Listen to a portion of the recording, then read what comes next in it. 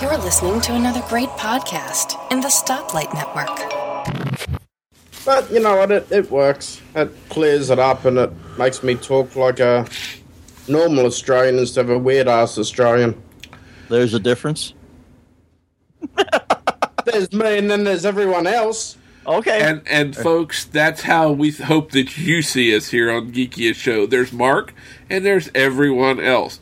And I want to say welcome to the listeners as Geekiest Show Ever, episode 169, kicks off with a... Ooh, 69. Okay, let's not go down that road. 69. And we're all 15 years old on the inside. And Mark's doing a little chair dance. He's doing a chair dance, folks. It's a little bit disturbing. Yes. You know, the problem is that I don't know what this 69 is I talk about. You know not of where you speak? I got to tell you, as you get older, yeah, there's less entertainment. Let's just put it that way. It all depends on how well your entertainment works. That's the whole trick to it. It depends on how often you update your library. That's true. Big screen TV, big collection of DVDs, good to go. Oh, I have to tell you something. It's well known that I work on a multi-screen setup, right? And you guys have given me grief. I want to talk about that a little bit today, Kevin. Actually, I didn't have that pre-show, but now that you're talking about the multi-screen setup, I've got a problem that I need to talk about. But you go first, and then we'll talk your problem first, and then we can always address mine afterwards. Well, we're only going to record for an hour, maybe an hour and a half. We don't have enough time to address all your problems, Mark. But anyway, I was watching... You know how YouTube will occasionally lead you down a different path or suggest other videos based on something you're watching? Boy, I hate it when my kids use YouTube because then I get all these wacky kid video type things coming up in my timeline and the suggestions are like, hold on a sec, what's this Friday at Freddy's crap? I don't want to watch this. Well, there's some game or something, I don't know, kids are going nuts over it. It's like, look, stick to Minecraft, guys. I get that. Yeah. I'll watch that. But anyway, I was doing this, and I came across this guy. He goes by the handle Barnacles on YouTube, and the first thing I did, it was some video where he'd done a review of, I think it was a Chromebook or something, which fits into something we're going to talk about probably a little later, we hope. But he was showing a tour of his setup. Now, this is a guy that is serious multi-monitors. He has not one, not two, but 3 46-inch televisions set up as his main display screens. Then above that, he has a 27-inch IPS display. What does he do, hang it from the ceiling? He's just got this gigantic desk. I'll try to find the video and put a link to it in the show notes. But, and this guy has about 300,000 or 500,000 subscribers on YouTube, so he's fairly well known. He used to work for Microsoft based on what I've been able to piece together in the few of his videos I've watched. He's a huge gamer. Huge gamer. He has, an unbelievable setup to play first-person shooters. He actually has a thing that he uses to play racing games. He has the seat with the steering wheel, the pedals on the floor, the shifter on the side, and what they call I think it's called the ass kicker or the butt kicker, that's a bass thing that rumbles the seat when you do certain things in the races. And he has this whole cage thing that's on furniture moving pads that he slides over up in front of these 3 gigantic screens. So it's like he's looking out the windshield of a race car. And he's driving and shifting gears and sliding and... years ago I wanted to set up something like that, but I would have been happy with one screen and the proper seat with the steering wheel and pedals, but, that's married life, isn't it? It's like, good luck putting that in your lounge room. I need a man cave. That's what he calls this whole room in his house. He calls it the man cave, and it's what he was giving a tour of.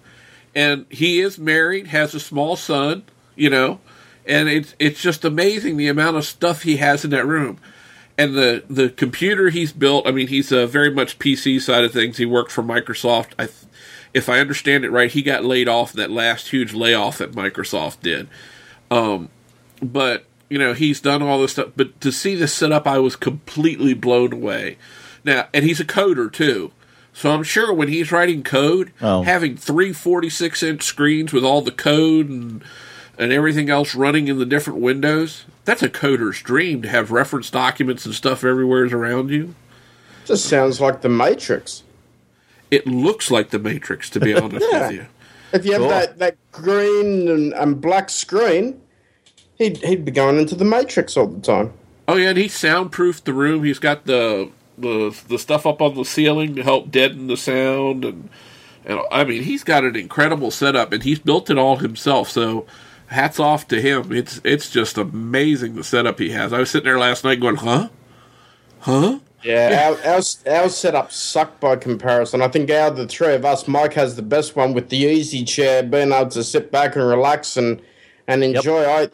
I've got a corner of my lounge room. I mean, it's pathetic. It really is pathetic. And then I've got to move every time the kids are in the room, and it's like I need to get some work done now. I've got to go somewhere else. I'm sick of not having an office.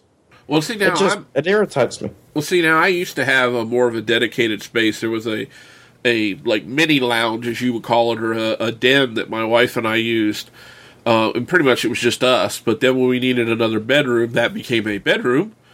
And now where I'm at now is the downstairs family room or lounge in the basement, and I have a corner.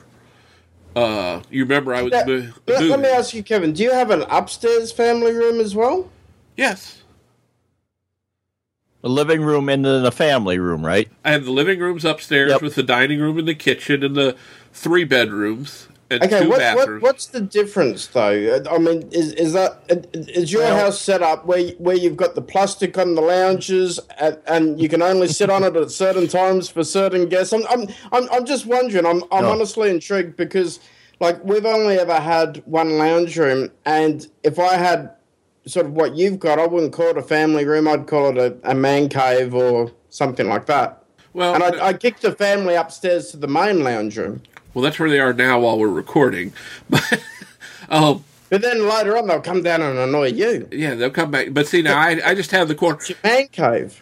But no, I don't have that anymore. You've only got a corner. It's sad. Yeah, it is. It's just like, and it's.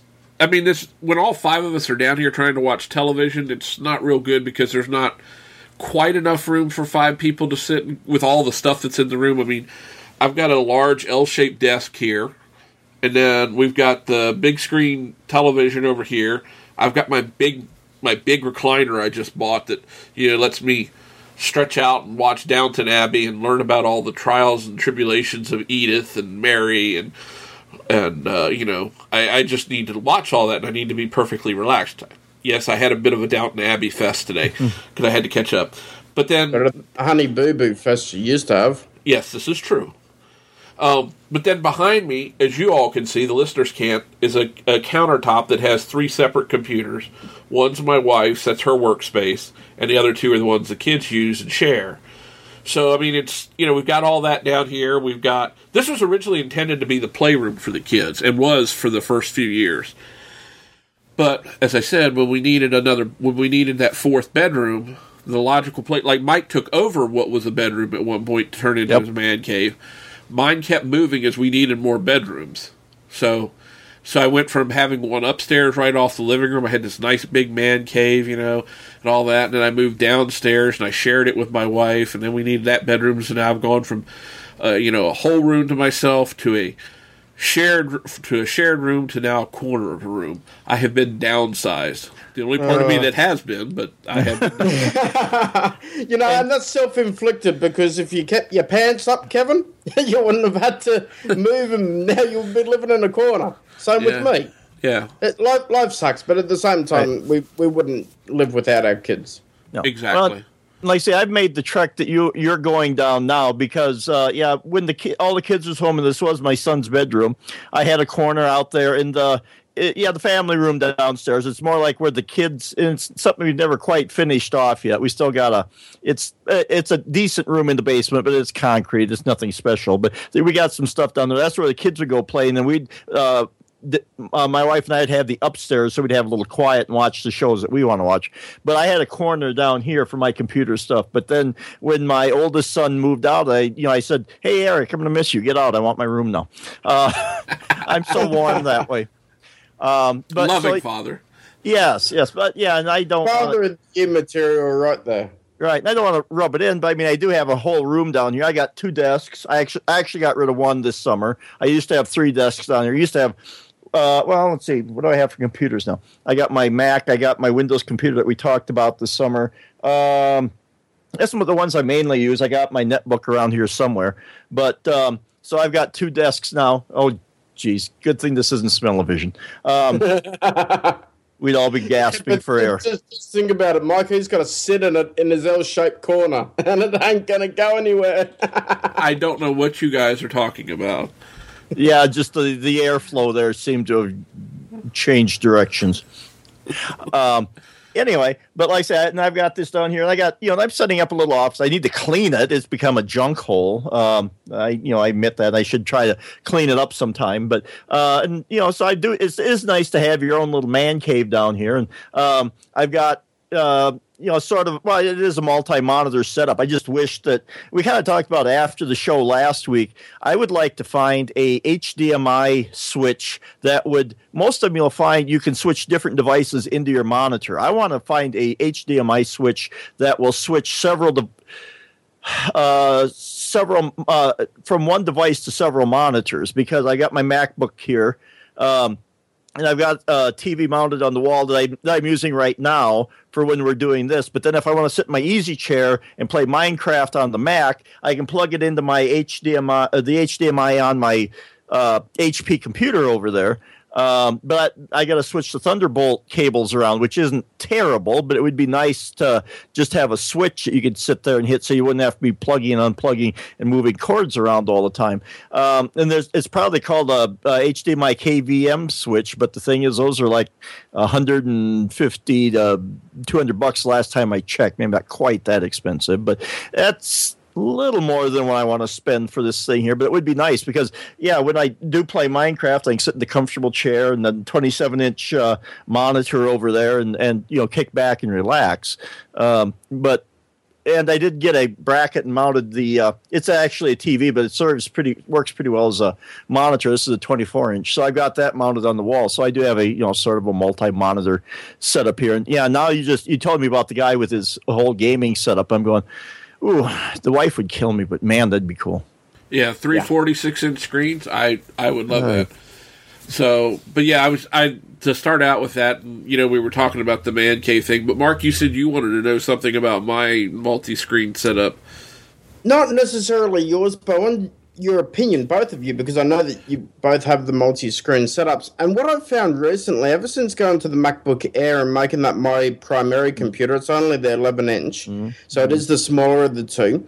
I find that whilst I can do everything on it that I need to do, for some reason I lack interest and I lack productivity, and I've slowed down. My professional writing output, the stuff that I actually get paid to do, is slowing down dramatically. And I sometimes I just get stuck in this rut. It's like, okay, say for instance right now Skype takes up 3/4 of the screen, and I've got Safari in the side and a little, it's a little small tiny bit, but there's not. I'm finding that I'm running out of screen real estate, and especially when I'm working on either stuff for uni or professional writing, things I need to cross-reference information from. I can get lost in tabs, and I can get lost in just trying to find my way. Where's that damn window? And I just, half the time, I'm sure I spend an extra minute every 30 minutes or so, at least, trying to find where a tab is and utilize that, and then go back and forth. And I don't know, I'm starting to get to the stage where I'm starting to think maybe I should have a second display. Or maybe I should go back to something like the iMac with the much bigger display. just so that I'm more productive, so that I actually get more done. The MacBook Air is a beautiful system. It's great, but the screen, I don't know. I'm starting to feel the squishiness of it. Well, go ahead, Mike. I was going to say, when we do like Sci-Fi Tech Talk, I'll have several windows open with data, and it is nice to have the two screen setup. I have done it on just the MacBook, but then you're and with the Mac you can do the 4-finger thing and be able to zoom pages in and out. But it is nice because we'll have like IMDb and Wikipedia and our show notes open, and then I'll have that on the big screen, and that'll still be tabs in the browser, but at least I can kind of jump between them a little bit. And then I'll have Skype over here in case we need to send messages back and forth to one another. But yeah, that multi-monitor setup is nice because even with a 15-inch MacBook Pro that I got here, the real estate it does feel a little tight. Now, is yours a Retina or is that no? The MacBook Airs both even they aren't as well aren't Retina yet. So that's right. They're still running with that lower res screen. So of course everything takes up a little bit more physical space.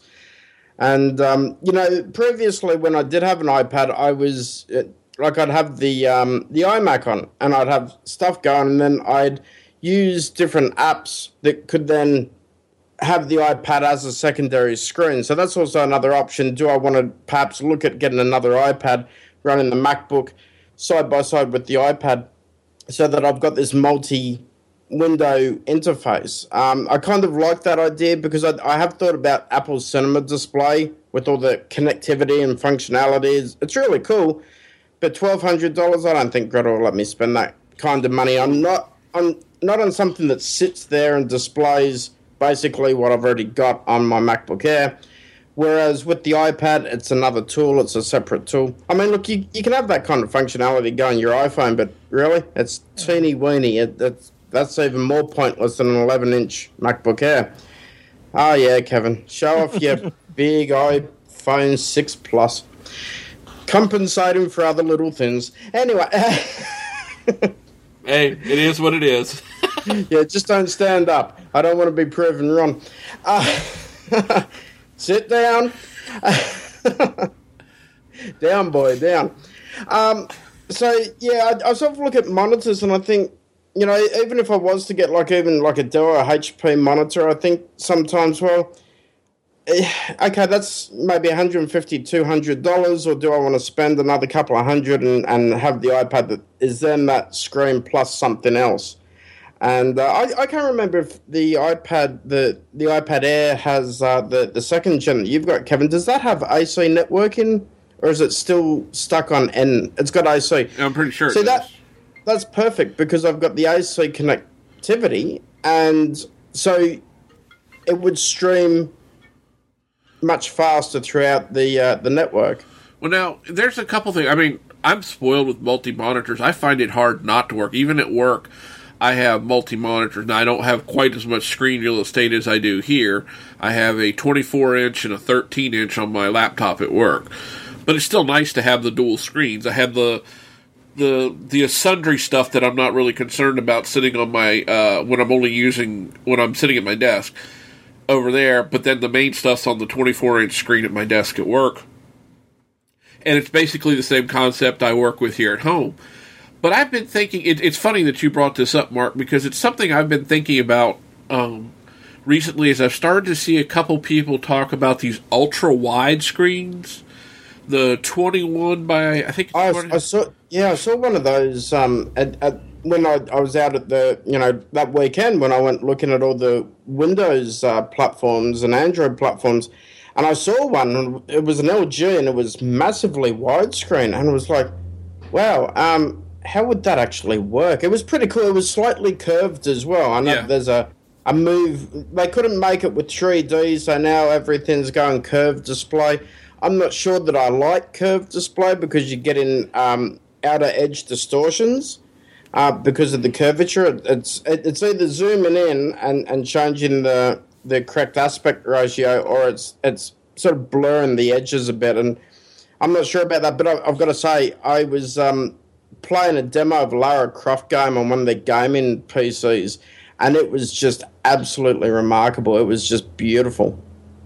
Yeah, I've seen both. I've seen the curved and I've seen the flat ultra wide screens. And to be honest with you, I might have changed. I mean, my iMac's too pretty. The screen's too gorgeous to get rid of it.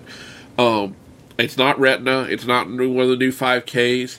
And frankly, I'm okay with that because of my eyesight. The way my eyesight's not as good as it once was anyway. And I have to zoom in sometimes to read crap. Anyway, so, and I've said it before, too, I don't notice the Retina screen as much on my phone or my iPad until I lay them against something that's non-Retina. And maybe that's just my eyesight. And I know people come down hard on either side of that.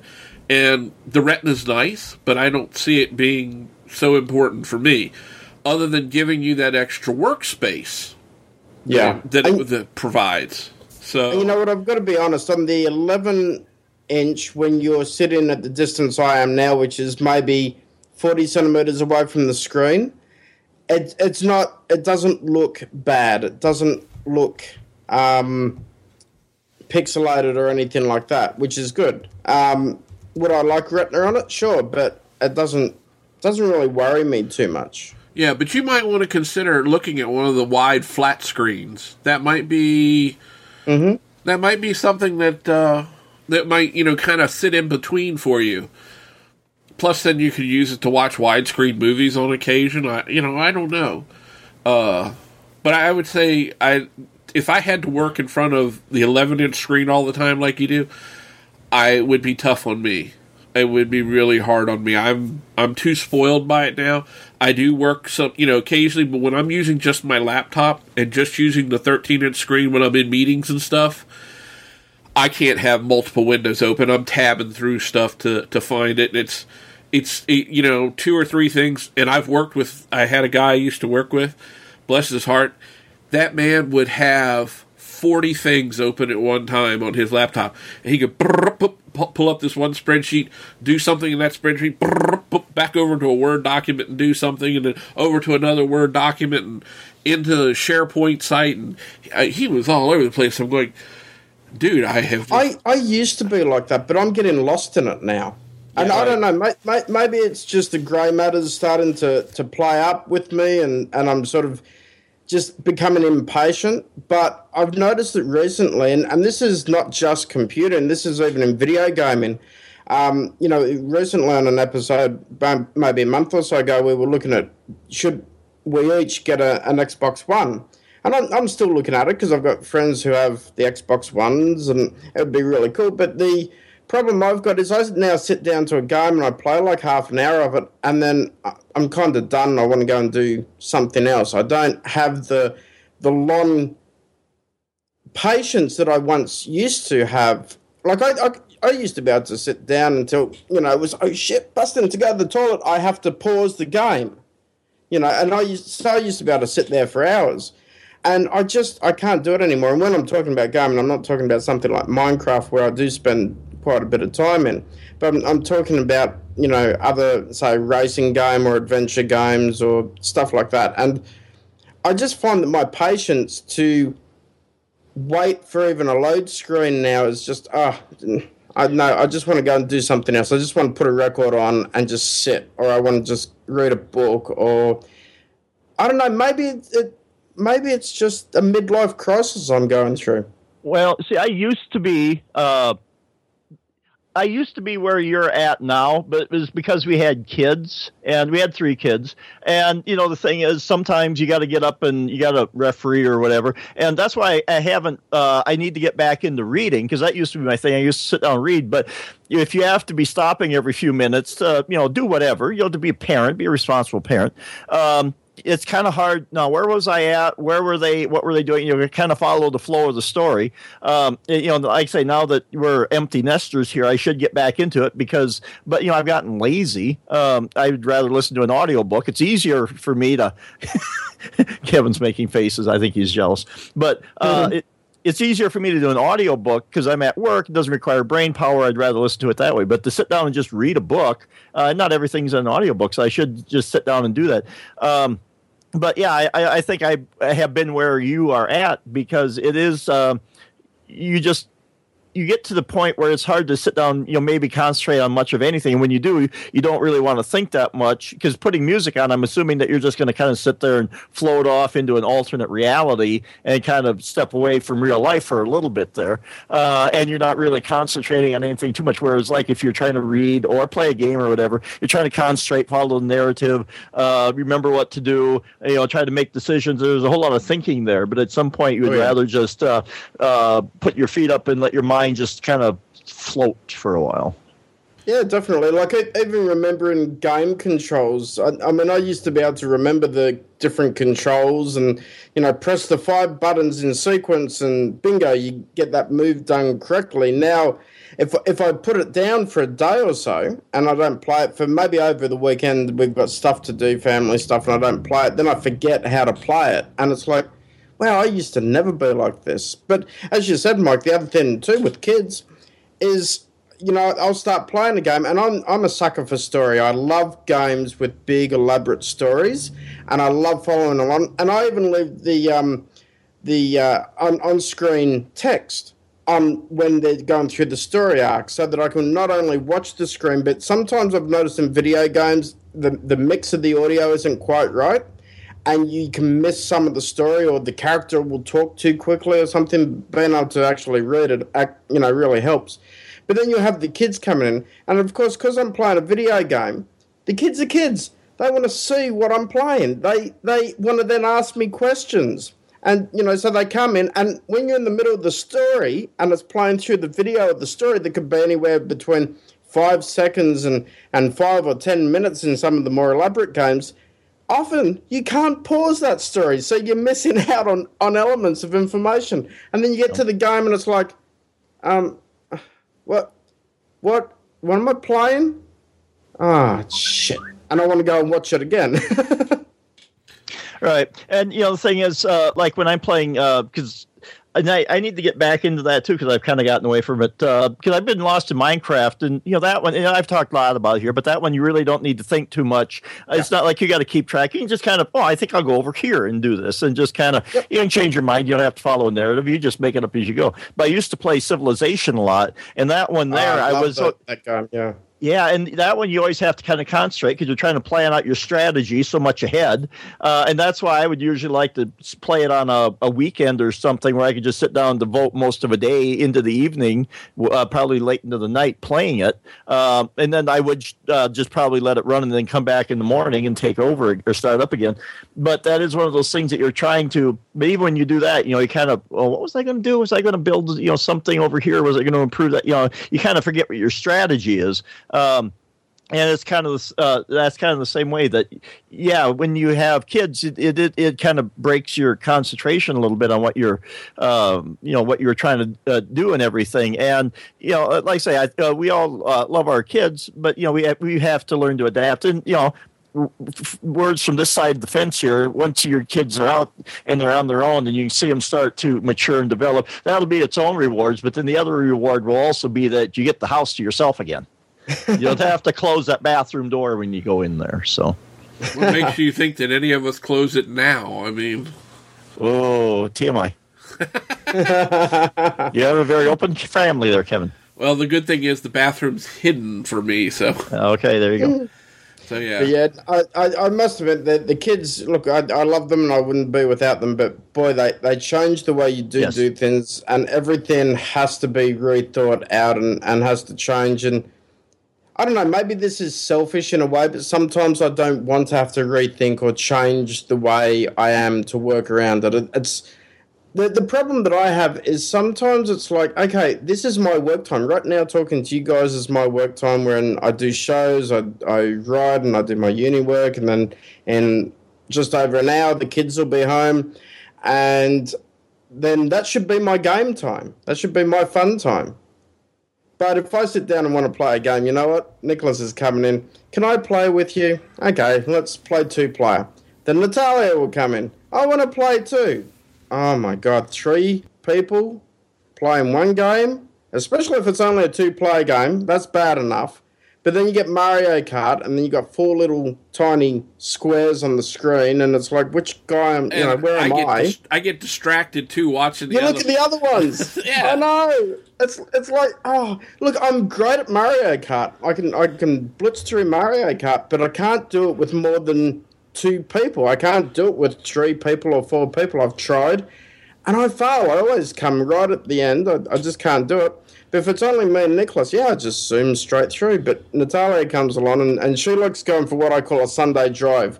Nintendo need to actually put a Sunday drive mode in for Mario Kart, because she just likes driving around everywhere and anywhere. She doesn't care. She'll go backwards and until the thing turns her around, and she'll go, oh, I'll just go over here, see what's across there. She loves it. But she can't race to save her life. So... So even playing 2 players with her is really hard, because it's like, I can't race against you because I win anyway.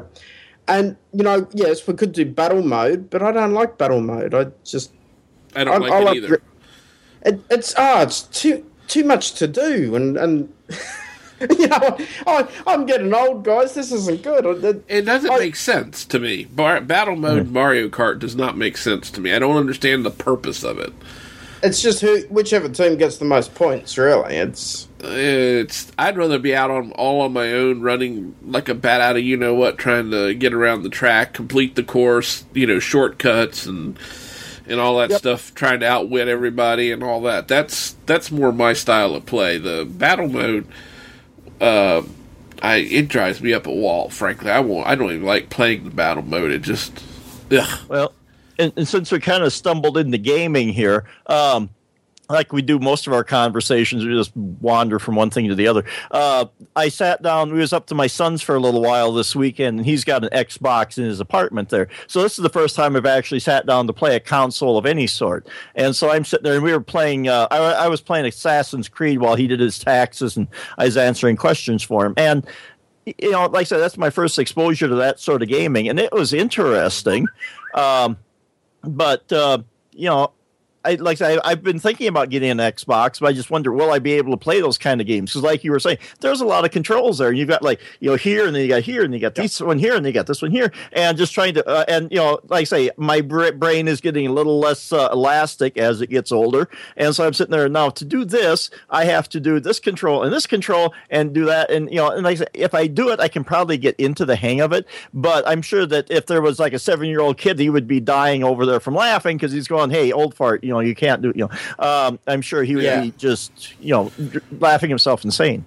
Yeah, and I've done that because I've got Assassin's Creed, and I absolutely love Assassin's Creed, but it is complicated because there's different ways to take a kill, to slit someone's throat, to just be in battle, to then go into stealth mode, and it's hold on a sec, and then sometimes it's like, oh, what did I do wrong?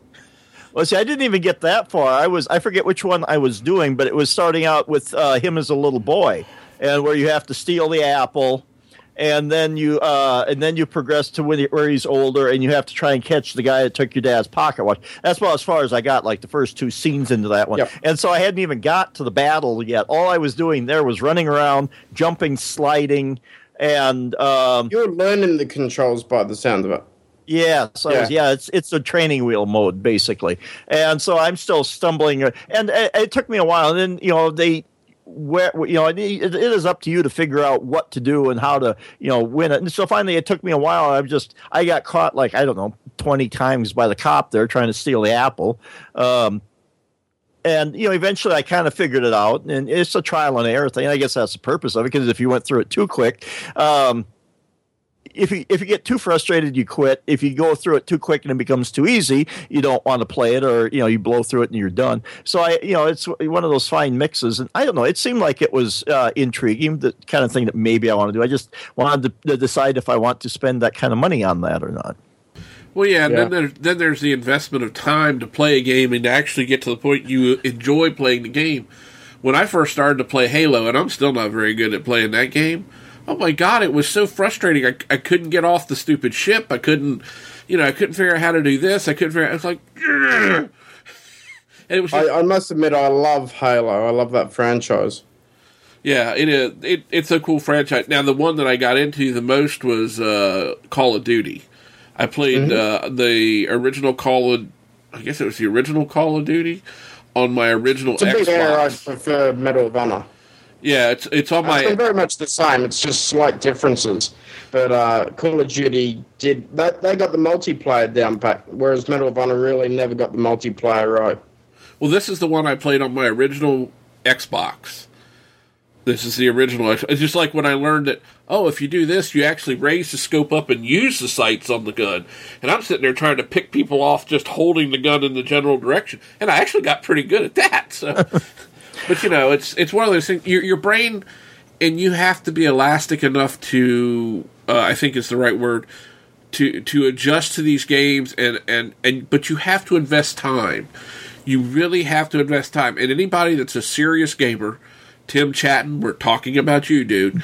Anybody that's a serious gamer invests a lot of time. And I remember I used to invest a tremendous amount of time in playing video games. I remember, I won't even try to guess the amount of hours I invested in a game called Commander Keen. I don't know if anybody remembers that one. It's an old PC Sort of. side-scroller game. And, oh my Lord, the hours. I mean, I was young, I had the time, sitting there for until 3 or 4 o'clock in the morning playing the game, to get it down, to get everything right. And it was like, to do that now would just kill me. And I was still doing that a bit with my Xbox, because we would sit down at night, because when I got the Xbox, my 2 youngest children were not born, and the oldest child was a really little, so I had the time. You could play it then. Yeah. I'd sit down at night to play the game, and I'd ask my wife, I said, you mind if I play? She said no. She was sitting there cross-stitching, doing her thing. And I'd be sitting there, and I'd be playing along. Oh, it must be about 9:30 or so. Oh, it's 12:30. What? What the hell? But that's good time. And I suppose what we've got to look at is, even as adults, I mean, so often we try to live in this serious world of where adults don't play games, where adults don't have fun. We work, we look after the household, we raise a family, all that kind of stuff. And Mike's looking at me as if to say, hell no. I haven't given up being a kid yet. Good. And that's what I'm asking. I mean, how much time would you put in a week or every day to just, I guess, time to play that game that you want to play, or to watch that film series or television series you're interested in? I mean, we've got to have the play element still, because we do enjoy that, and it is a form of relaxation. But what's too much, and what's obsessive, and then what's enough? But And see, it's hard.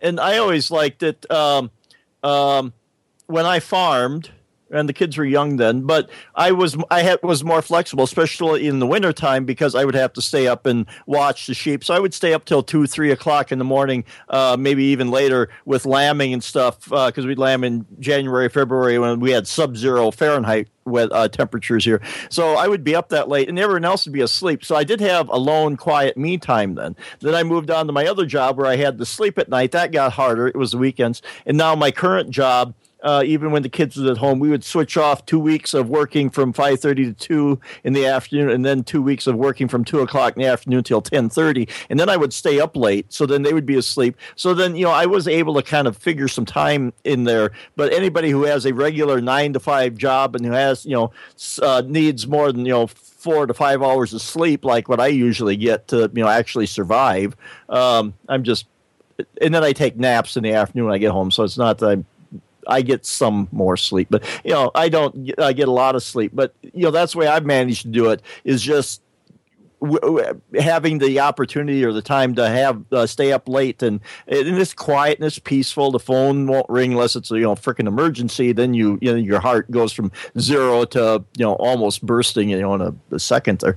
But it's like I say, I've been lucky that way. But for anyone like you guys, well, Mark's a little bit more flexible. You don't have like a time card you got to punch, but Kevin, I'm pretty sure your job is 9 to 5 ish. Yeah, type thing. Yeah, I mean, I'm basically up and out the door.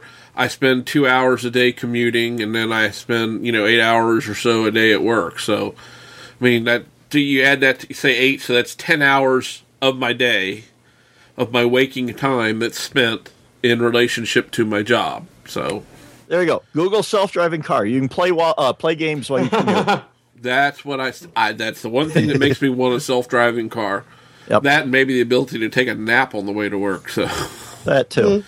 So, but yeah, it is tough when you have it's tough to work in all our geeky goodness that we want when you've got the restrictions, And I wouldn't trade my children or my wife for anything in this world.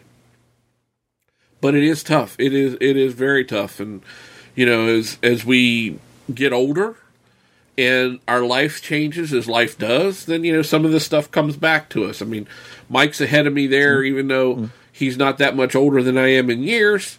He's ahead of me. Actually, he's only months older than I am, folks. And, oh yes, before we forget, we must wish the ever honorable and lovely Mr. Mike McPeak a very happy birthday as of today. Well, thank you. Happy birthday to you. You're 102. You look like a monkey, and you smell like one too. He's had his finger in the back of his pants again, hadn't he, Mike? Yeah. Rose? Happy birthday, Mike. Thank you. And I have a little missive for you. Roses are red, violets are blue. I have 5 fingers, and this one's for you. I think he's saying read between the lines. There you go. You're number one. I've never heard of it that way, so I like that one. I just came across it the other day, so. Yeah. So, yes, it is Mr. McPeak's birthday today, so we do want to everybody wish him a very happy birthday. By the time the listeners hear, it'll be a few days past, but still, please note this as Mr. McPeak's happiest day, and the day in which he joined this world. And the world kind of went, what the hell? They went, oh, shit, here he is. And then happiest day, and Mike's putting up with us. Yeah, no, this is... Should have given him a leave pass, Kevin. No, I'm a taskmaster. Yeah, there you go. Well, besides which, you guys are my therapy. If I don't do this, then I go nuts. Woo-hoo. Which is kind of weird, because you guys are a little nuts, but it seems to work out well. It does. Well, let me ask you, Mark, did we solve your multi-monitor question? We strayed off there, and I forgot. I don't think we ever solved it. I think it'll come down to I've got to spend some money to do it, and I think maybe what I should do, I've still got the iMac. Maybe I should spend a couple of days working back on the iMac because I have all my data synced anyway. Just so in case my laptop burns down or something, I've always got the iMac there. Even though it's slower and older, I think maybe I'll give it a try on the largest screen. Can you Can you use the iMac as a second display? Target I display. wish. Can't. It's too old. Too old? Oh. 2009 model, unfortunately, because that would be awesome. Yeah. Because it's still a good system, but right. it is slow. It is much slower than the MacBook Air. But I'm just thinking maybe I should try the bigger screen and then see whether or not it is the screen. I mean, look, sometimes, I don't know if you guys ever get like this, but sometimes it can just be, I haven't had a new shiny toy this year, and maybe I would get more interest and become more engrossed in what I'm doing if I had something new and shiny to play with. And maybe it's just that. Maybe I've been looking at this MacBook Air for 18 months, and I'm now kind of going, I want something new. Well, see, it would energize you, or it would make you work your butt off to justify having to purchase this so your wife won't kill you. Either way, it's a win-win. There you go. Well, less game time, though, but... Well, here's a suggestion I'd offer. They make what they call portable monitors. I just saw an ad for, I think it was AOC or Acer. They run off of USB ports, I think. Yeah. I've seen some of them, and they're actually made to be carried around as a second display, a portable, and they usually have like a built-in stand. And they're usually around 15, 16, 17 inches. Yeah. So that might be something you want to consider. I don't think they're terribly expensive. I want to say around $100. Yeah. And it would that's a reasonable price. Yeah. Right. So 100 US, so about 400 Australian. Yeah, well, not quite reasonable once we get it. But you know what I mean. But I'm saying, but you know, even the multi-screens that I have set up, I got these. Neither one of these monitors cost me more than $100. The extra ones that I have. So if you could dive in, I guess the point being, if you could get in for say $100 to maybe $120 to a second screen, that's not bad. Gretel wouldn't be too bent out of shape over spending that. Well, and the thing is, too, I think I don't know a lot about these, but doesn't it run off a USB power, or do you need to plug it in? They will run off USB power. So you could actually probably take it with you if you wanted to set up somewhere. It would be a mobile system. You wouldn't have like a big old monitor tying you down. You could put it in your bag, and even if you wanted to go to the park and get away from people, you could set up on like a picnic table or something there. You'd still have your dual monitor setup that you could do things with. That's pretty cool. Yeah, they're USB powered, definitely. Wow. But I mean, you could do that, or you could get an inexpensive like 20-inch, just regular LCD monitor. You know, something that wouldn't take up a lot of desk space and give you a secondary display. But then now it's more of a fixed thing than what we're talking about here. So it sounds good, and certainly the price isn't too bad. And let's put it in perspective. I've just placed an order with my local record store that I get all my records through for the next month, and it's $145. So yeah, that's disposable income. So maybe instead of buying records, maybe I should buy the display and then have a shiny new toy. 1 month without some records. Yeah. I mean, now, is that, I can't remember, is that USB 3 on the MacBook Air? Oh, his? Yes. On mine it is, yes. Yeah, it's 3. But they run on USB too. Right. I just doing a little quick Googling here, and I dropped a link into an AOC 16-inch USB-powered portable LED monitor for $89 through Amazon. Now, that's our price. I don't know. Like I say, by the time you strap it to a kangaroo and get it to you down there, I don't know what it would cost. So, yeah, I'm sure we probably have something like that sort of out here anyway. Hey, Mike, sure. you know what? That link you sent was to that YouTube birthday video I sent you. Oh, was it? I thought I copied this stupid thing. Which is let's so try this funny. again. Which is so funny because, Kevin, you should put that link into the show notes. The birthday video on YouTube that I showed Mike and sent to Mike before the show. Okay. All right. That's the correct one now. Wow, that looks nice. It looks like a tablet. Yeah, it does. Yeah, basically. Gee. Oh, that's all right, isn't it? That's slightly different than the one I was looking at, but it's the same idea. It's the first one I came across. There's a newer model there too, and like I say, so you could, if you had a little carrying case, you could fold this up, and put it in there, and you could put your MacBook Air in there because it doesn't look like it's terribly big or terribly thick, depending upon how big your case is. Probably actually bigger than your MacBook. Well, it is bigger than your MacBook. Yeah, I was going to say it's bigger than the MacBook Air is anyway. Oh yeah. Hey guys, I'm going to send you guys back a link for this. This is hot, given that we're talking about monitors and given that we're talking about Xboxes and gaming as well. This is a link to a portable gaming setup for Xbox. Why can't I get into the chat menu? Come on, what are you doing? Skype is playing up on me. Oh no, what have I done? I've broken Skype. It's not that hard, dude. No, I know, but I can't go back to the... Oh, there we go, back to the main window. Jeez, that was weird. Anyway, check that out. That's just a pretty cool thing. So what it is, basically, is it's a carry case that's certified for air travel, and it's got a display in it, and you put your Xbox 360, your PlayStation 3... I think you could probably even fit the Xbox One in it. I'm not sure if it's the same size. But it's a portable gaming system. Oh, I've seen something like this before. And so that's gaming on the go. Because, I mean, one thing that I have a problem with is, like, the kids have been bugging me, when are we getting an Xbox One? When are we getting an Xbox One? Because their friends have it. And, I only recently just bought them the Wii U anyway.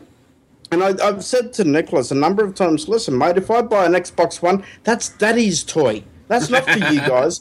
That's my toy. Kids games on the Wii, adult games on the Xbox. Good luck something with that. like this, yeah, I know. Something like this is cool because it's like, haha, I can just take it to the bedroom and play for hours on end. Yeah, that's true. But see, now there you go. If you got one of these little portable displays like that, just like the HP display that I have here, it has VGA, DVI, and HDMI input. So when I'm working from home... So it does that as well anyway. So when I'm working from home, I just switch over. And on the front of the screen, I just tell it, okay, accept input from the HDMI input now. And, I can switch back and forth. It's very simple.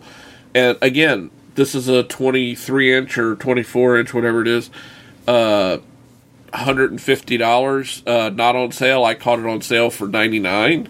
So, you could get something like this and you would be set, Mark. You'd have your portable gaming system, so to speak. You'd have an extra monitor. You get one of these monitors that has multiple inputs. Even though that USB monitor is nice, you get a regular monitor that has, 2, 3, maybe even 4 different types of inputs. You've got a lot of bang for your buck and a lot of stuff there. And get one that has maybe USB ports on the side of it. You've got a few extra USB ports in, too. So, sounds good. I think I'll start looking into it. So, yeah, I think that would serve you well, my friend. And speaking of alternate things, as we were talking through, we were also talking a little bit about alternate OSs before the show and different things. We talked a little bit about different versions of iOS and Android and stuff a couple weeks ago. One thing I didn't get to bring up on the show, Mike and Mark both know this, is I got a new Raspberry Pi. And I got it on a deal from Amazon, and I'll talk about that too. But it came with everything, and I'm holding it up to the camera. I think the guys saw it last week. So you've got the little Pi logo engraved in it.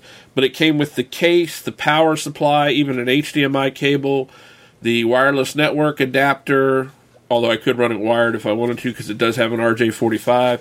It even came with the micro SD card with the OS and everything on it. All for, it was $49. I got the whole thing. Is that the Pi 2 or is that the original Pi? This is the B+. Okay, I had to deflate your balloon a little bit there because I think it's not quite the new one. Right. I think you just bought it a day after you bought it. I think they announced are they calling it the Pi 2? What are they calling it? They're calling it the Raspberry Pi 2. I got it put together, started playing with it. It was a little project my son and I worked on. It's been 2 weeks ago, I guess now. On a Friday or Saturday night, he and I got it all set up and got it working. It was really pretty cool. It's a pretty straightforward process with this thing now. I need to update it again. I just haven't had a chance to hook it up and sit down and play with it. But, the week after I ordered this one, the week after I got it set up, so like a week, 10 days, the Raspberry Pi 2 dropped. And I went, son of a... And I was just like, damn it. But I did everything I've read. All I'd have to do, and the Pi 2 this is the B+, is all I'd have to do is take this board out, drop the other one in, and run the setup on the software again, and I'd have the B+. But if you take the Raspberry Pi board out, there's nothing left, Kevin, except for an empty case. But no, I put the Pi 2 board back in place of this one because it's the exact same form factor. Right. No, I get it, but yeah, the only thing you've got left. I'm gonna flip the bird again. You're getting that a lot tonight. I know. What can I do? Well, our conversation about Windows and stuff last week got me to poking around a little bit, and I came across, it's on my iPad, I think I have the link open on there, this company that makes these little Windows 8 computers. They're like desktop computers. It looks like a small router. It has an antenna on the back of it. Here in the United States, they're $169 or $179, and it's running Windows 8.1. I mean, it's the full version. The HP have laptops out now for kids that are they're pretty much about, I think they were $299 when I looked at them, and You know, they run a 32 gig flash drive internally. They run a Celeron processor, but they're running Windows 8.1. I played with them while I was in the shop a couple of weeks ago. They are slow on Metro. It's just a tedious experience. It's jaggy. It just doesn't have any fluidity to it. But in saying that, for kids, they're great. Was it the HP Stream 11? Yeah. It was HP Stream something or other. Yeah, I've looked at the 11 and 13s. I know somebody that's using an 11. I think it was the 13s I was looking at. I know somebody that got somebody that got an 11, and he uses it primarily for blogging and doing, just kind of surfing around the web a little bit. But it's really basic little computer. You can get it directly from Microsoft. You can get the Signature Edition. It comes with 1 year of Office 365 thrown in. I think we talked about this maybe. Probably did, yeah. And but it comes without all the bloatware on it if you get it directly from Microsoft. That's the nice thing. Honestly, the only way I want Windows 8.1 at the moment is on the Microsoft Surface. I love that platform. That's just Microsoft. The Surface 2 is just a beautiful piece of machinery. That's well done to Microsoft. I hope they keep improving that because it's a real good competitor to what Apple's doing. And it offers some people more and certainly a different experience than what Apple can provide. Apple is iPad plus a MacBook Air. The Surface is all in one. Yeah, no, it's an interesting. But, there's also the other side of the fence, too, and I know this is something Mike has spent more time in than I have, although with the Pi I'm getting back into there again, is the Linux side of things. And Linux has just come so far from where it used to be just 10 years ago. It just seemed so geeky then that the average person couldn't even begin to play with it. Yeah, because I think I probably started in Linux probably about 10 years ago. I think my first version was Red Hat 6, or I had two versions. I had Red Hat, I think, I want to say 6 and Mandrake 6.2 or something like that. That was dark ages. That was before they even came up with repositories. So you would install a system, and if you wanted to add a piece of software, you had to go out and find all the dependencies to make it work. And then sometimes you were out there and it's only one number off. What's it going to hurt? And then your whole system wiggles, wobbles, and falls down. So I've been at it for a while. Lately I haven't done much with it because I just haven't had a clear idea what to do with it. But I do still like the Linux desktop because it can certainly take a older piece of hardware and extend the life of it a little bit, and it's quite useful. Even like today, I took my little Dell netbook that I have that's got I can't remember. It's one of the Ubuntu variations. I forget which desktop it is. It's one of the lightweight ones. Lubuntu, I believe it is, which is a lighter weight, which works well on the it works better on the Atom processor. But I took that to work. I just needed to do some spreadsheet stuff, and so I did that, and I fired up GNU. The GNU spreadsheet, I think the name's escaping me right now. But I fired that one up, and I did what I needed to do, and I can save it into a Excel format so that I can import it into something else and print it out. It's a simple one. I'm sure that it's not going to be completely compatible, but the price is right. That stuff is free, and it's gotten a lot better now because now you can just put the CD in there and you can run it and you can install it, and it's a pretty much no-brainer process, and it actually probably takes less time to set up than a Windows computer does. Yeah, you're right. Yeah, because the thing is, especially before. At the point where it gotten better, it was still pretty rough around the edges. I would screw up an installation by doing something wrong. It's like, the heck with it. I'll just go and reinstall it again because it doesn't take that long. And then for a while there, I was really deep into Linux for a while there. At one point, I had my hard drive partition was probably running seven different versions of Linux just because I could. Yeah. Yeah. And they each offered their own little thing that was unique and interesting. Now they've kind of merged. Some of them have dropped off the map. I don't think Mandriva is even around anymore. I think it does survive, but it's something different now. Yeah. You can trace the lineage back and find out it's Mandriva at the heart, but... Right. Yeah, and it was actually Mandrake at the heart, but then they changed the name to Mandrivia. But, I've messed around with a lot of those, and it's certainly an operating system that serves a purpose for people. And, we were talking about, we've talked a lot on here about Apple's, the expense of the Apple hardware and everything, and people looking for alternatives. And I think for somebody who wants a computer with a full operating system with plenty of software available, and the nice thing is a lot of that stuff is free. If you want tech support and stuff, that there is models out there that you can pay for tech support if you want help with that kind of thing. But if you just want a pretty good operating system, there's a lot of those out there available that you can download and install on things. And I just kind of need a good reason to run it. That's all I'm looking for right now. Well, I think the one thing that's going to get me, besides the Raspberry Pi thing, I think what's going to put me back into it is I'm starting to play around with OpenBox. Or is that what's Sun's the virtual thing? That's OpenBox, isn't it? No, that's VirtualBox. VirtualBox, thank you, not OpenBox. Yeah. VirtualBox. I'm starting to play around with that because I got tired of paying for the upgrades for... I was a Fusion user, not a Parallels user, so I'm tired of paying for the upgrades on VMware Fusion.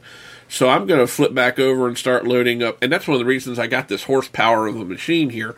I've got a Windows virtual machine I run here, and it runs like a bat out of you-know-what when I'm running a Windows 7 virtual machine. That's the advantage of quad-core processor. But I can also set up 3 or 4 or 5 or 6 or 8 or 10 Linux boxes, and they're going to run like you-know-what. So that's what I'm going to start playing around with now because I want to play with VirtualBox some more. Just because, I said I'm tired of paying the cost on the upgrades of the software. Not that it's not worth it, but it seems like because the Mac operating system is getting revved every year, don't want to start in on that whole business. And I've heard a lot of people lately pontificating about the issues with that. If I have VirtualBox, I can upgrade it. It might be a little further behind, but that's okay. I'm a little further behind on some of that when I'm doing all my virtual machines. But it lets you play around. It re-energizes the geek in me when I dive into something like that. Even if I'm building a Windows box inside of a virtual machine, just the tweaking, and I might decide, well, I want this to be a development machine, so I install all the development tools and stuff that you can get from Microsoft for Visual Basic and .NET for free and all that sort of thing, and the free version of SQL Server. Yes, folks, I love to play around in big databases. I love to do data analytics and stuff like that. But anyway, that's the kind of stuff that re-energizes you as a geek, or at least it does for me. Well, the thing is, there's a whole bunch of different distributions out there. I think even Fedora has what they call different spins, which is they've got one that you can, if you are into graphics, you can download it that's graphic oriented. They have another one that's more, if you're into making music or things like that, you can get a music one. If you're more into productivity, you can get with different, basically it's different software loaded on there. Maybe they tweak the interface and do something with it for the different things you're trying to do. But, the thing is about... I guess the thing that I really loved about Linux is that you can play around with it. If you get a Mac or even a Windows machine, you can customize them, but you're still kind of stuck with that. With Linux, you can put different desktops on there. I've used the GNOME desktop. I've used KDE. I've used a bunch of different ones out there, and it depends upon what you want. The KDE is kind of interesting, and that's actually when they updated. To Yosemite on Mac, that kind of reminded me of the KDE desktop. You kind of called it Fisher-Price, Mark, but it was that kind of the flat style. And there's all kinds of things you can add to it. You can put basically different widgets if you want on the screen. They were trying to go with the I guess you call them widgets. I forget what they called them, but you can put different things on with different information screens. So if you wanted to have something displaying information, you just put it up there.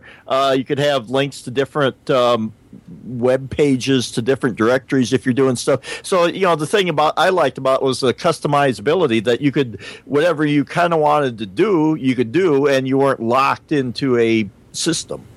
Well, the thing I had for a long time was I had a Windows laptop that was one of my other machines that was running Whoopee, which I don't think is supported anymore. Which is which was really a good way for people to get into Linux. I knew it. I could do it without that, but it was convenient. Well, then I had that set up to run that way. Then I went in, and this is before some of the more recent developments in the last 3 or 4 years. This has probably been 6 years ago, I guess now, maybe 7. I had set it up so that it looked like a Mac operating system. It had the dock. It had everything. So I was running Linux on my Windows PC set up to look like my Macintosh that was running on the black MacBook I had at the time. And I got it really close. And my wife said, "When did you get another Mac?" I said, "I didn't." You just created an inception moment there where the whole world is going to collapse in on itself. Where is the start and where is the beginning, you know? So, I just need a little downtime where I'm, not working so much and not thinking about work. And I'm going to have to get back in there. I wanted to try, and I think it's gone out of support, Pear OS, which was the Linux that looked almost exactly like the Mac OS.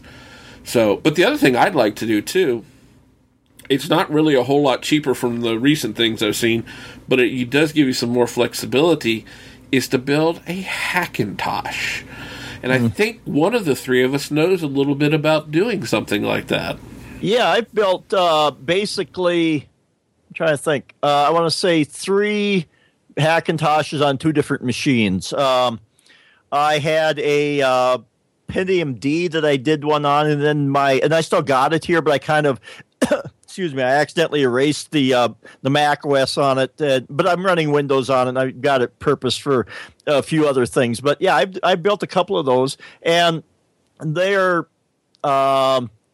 medium difficulty. You got to kind of want to know what you're doing, but you've done enough technical stuff, Kevin, that I think you could probably figure out. You just got to read the instructions, and the thing is, you have to kind of build your PC. You can do it on stock computer, but that gets a little harder. If you want not quite the pain, build one, and then you go to, there's different websites you can look this information up on, and you build one more or less to order. You look at the specific graphic board. The graphic board and the motherboard are probably the 2 most important parts that will cause you the biggest problems.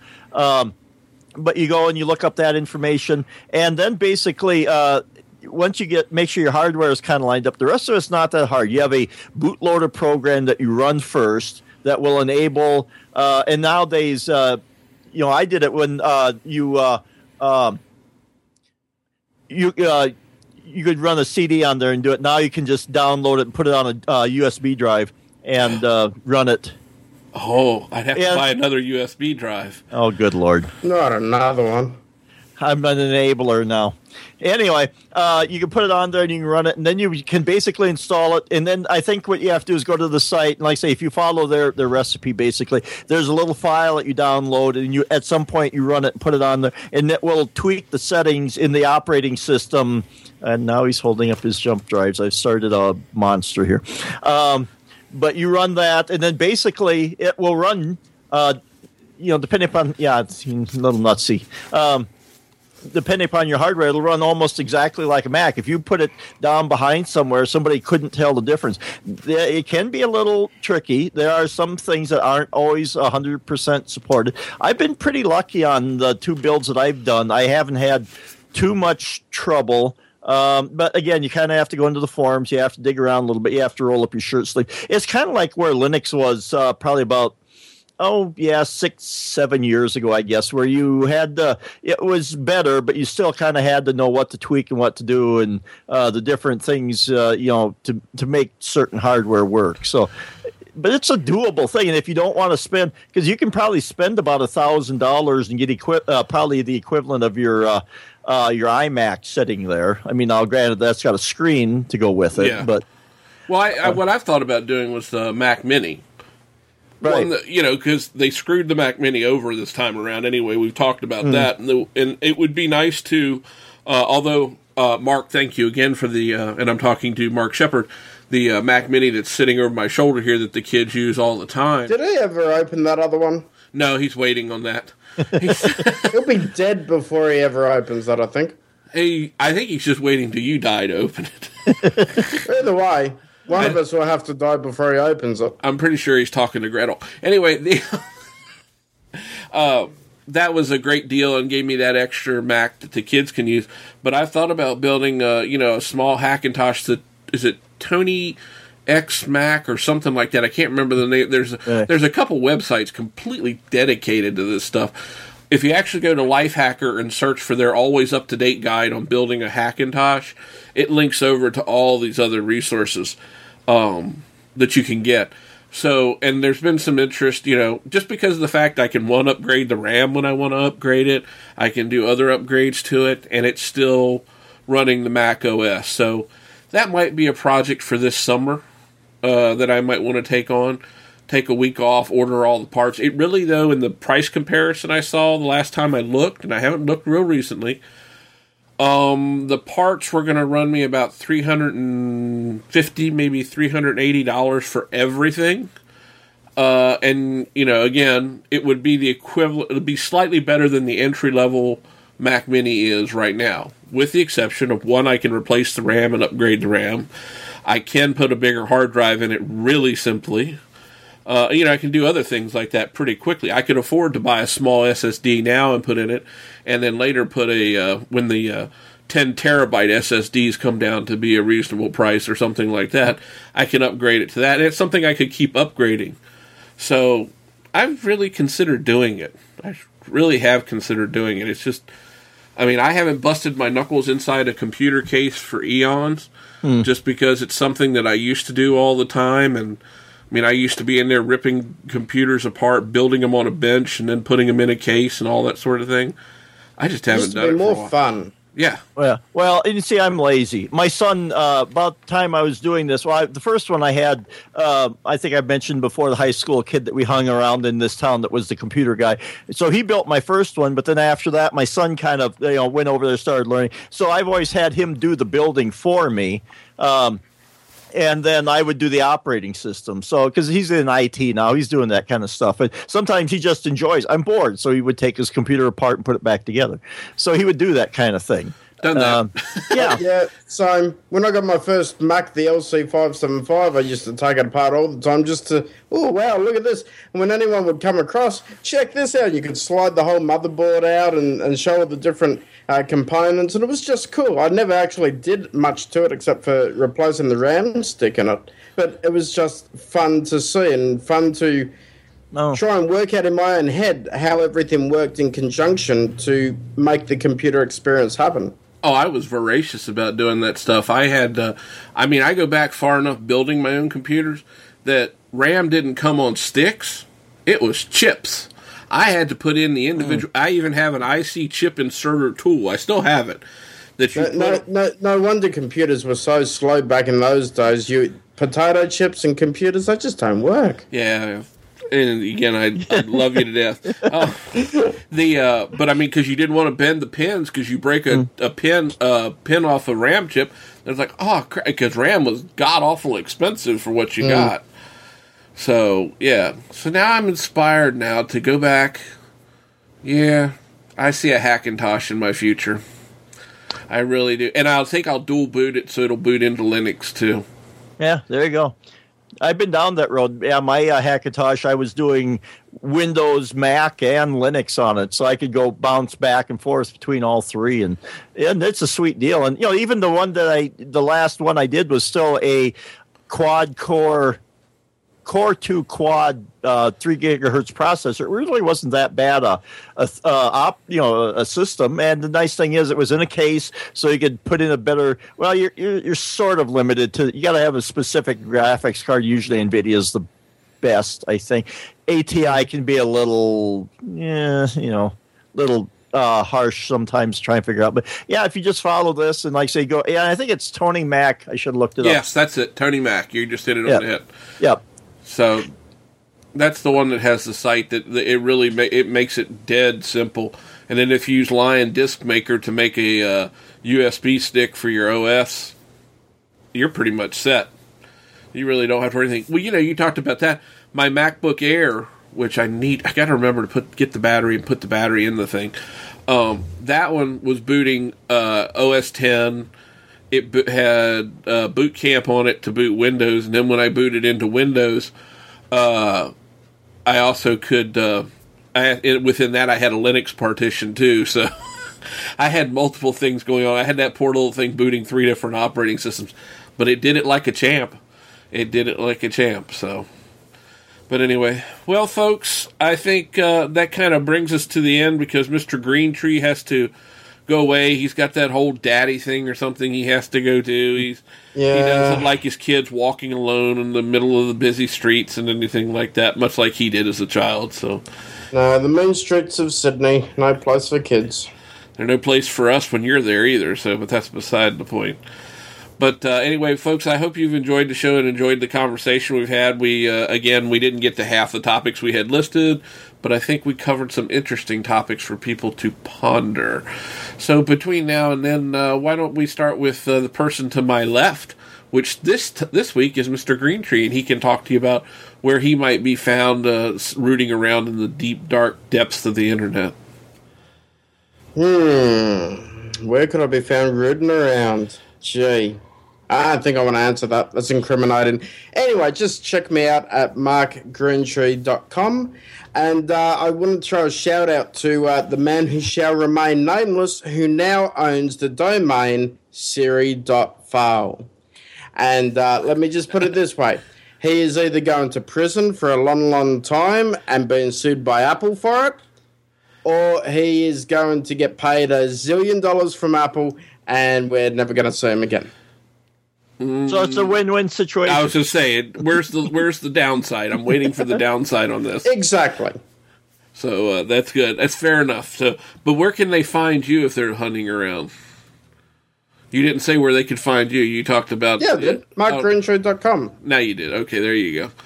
I did before. No, you didn't. Anyway. No, it's not greenfart.com. God, That'd be something the Green Lantern would have, greenfart.com. I might buy greenfart.com and point it at greentree.com. So how's that sound? Cautious. Very dangerous. And Mike, where can the listeners find out more about you after that delve into the gaseous state? Sure. Yeah. I can be found on Twitter at DSC Chipman, and I got my about.me page at about.me/Mike McPeak. That's MCPEEK. Yes, and once again, I will take this opportunity to wish you a very happy birthday, Mr. McPeak. Glad to see you're older than I am for a little while anyway, for a few months. But if you want to find out more about the show, you can go over to geekiestshowever.com. If you want to know more about me, follow me on Twitter at BIG_IN_VA. And I also have my about.me page at about.me/Kevin Alder. Folks, thank you for listening. If you want to hit us up and give us a review or have a suggestion for something you'd like, the three of us that share one partial piece of a mind. If you want our outro to go for a shorter period of time because Kevin doesn't shut up. Well, that's true. Screw you. If you want to find out more about that or give us some topics that we can discuss to shut Mark up, that would also be welcome too. Go over to geekiestshowever.com or leave us some a review on iTunes. Leave us a review on iTunes. You already thought to go to geekiestshowever.com. Yeah, but you screwed me up, so I had to go back and say it again, asshole. But it's so easy to do. Yeah, Mike thinks it looks like a geeky shower, but we're not going to go into that. No. Are you two still talking? I was in my happy place. What's going on here now? Yeah. Anyway. But anyway, thank you folks for listening. We appreciate it. And please remember, if nothing else, between now and next week, hug any geek you want, as long as it's not Mr. Greentree. I don't know who you are, but I will find you. And when I do, you had better be listening to the Tech Fan Podcast. Because if you're not, well, you may not live long enough to regret it. Remember, it's called the Tech Fan Podcast. Listen, and you won't regret it.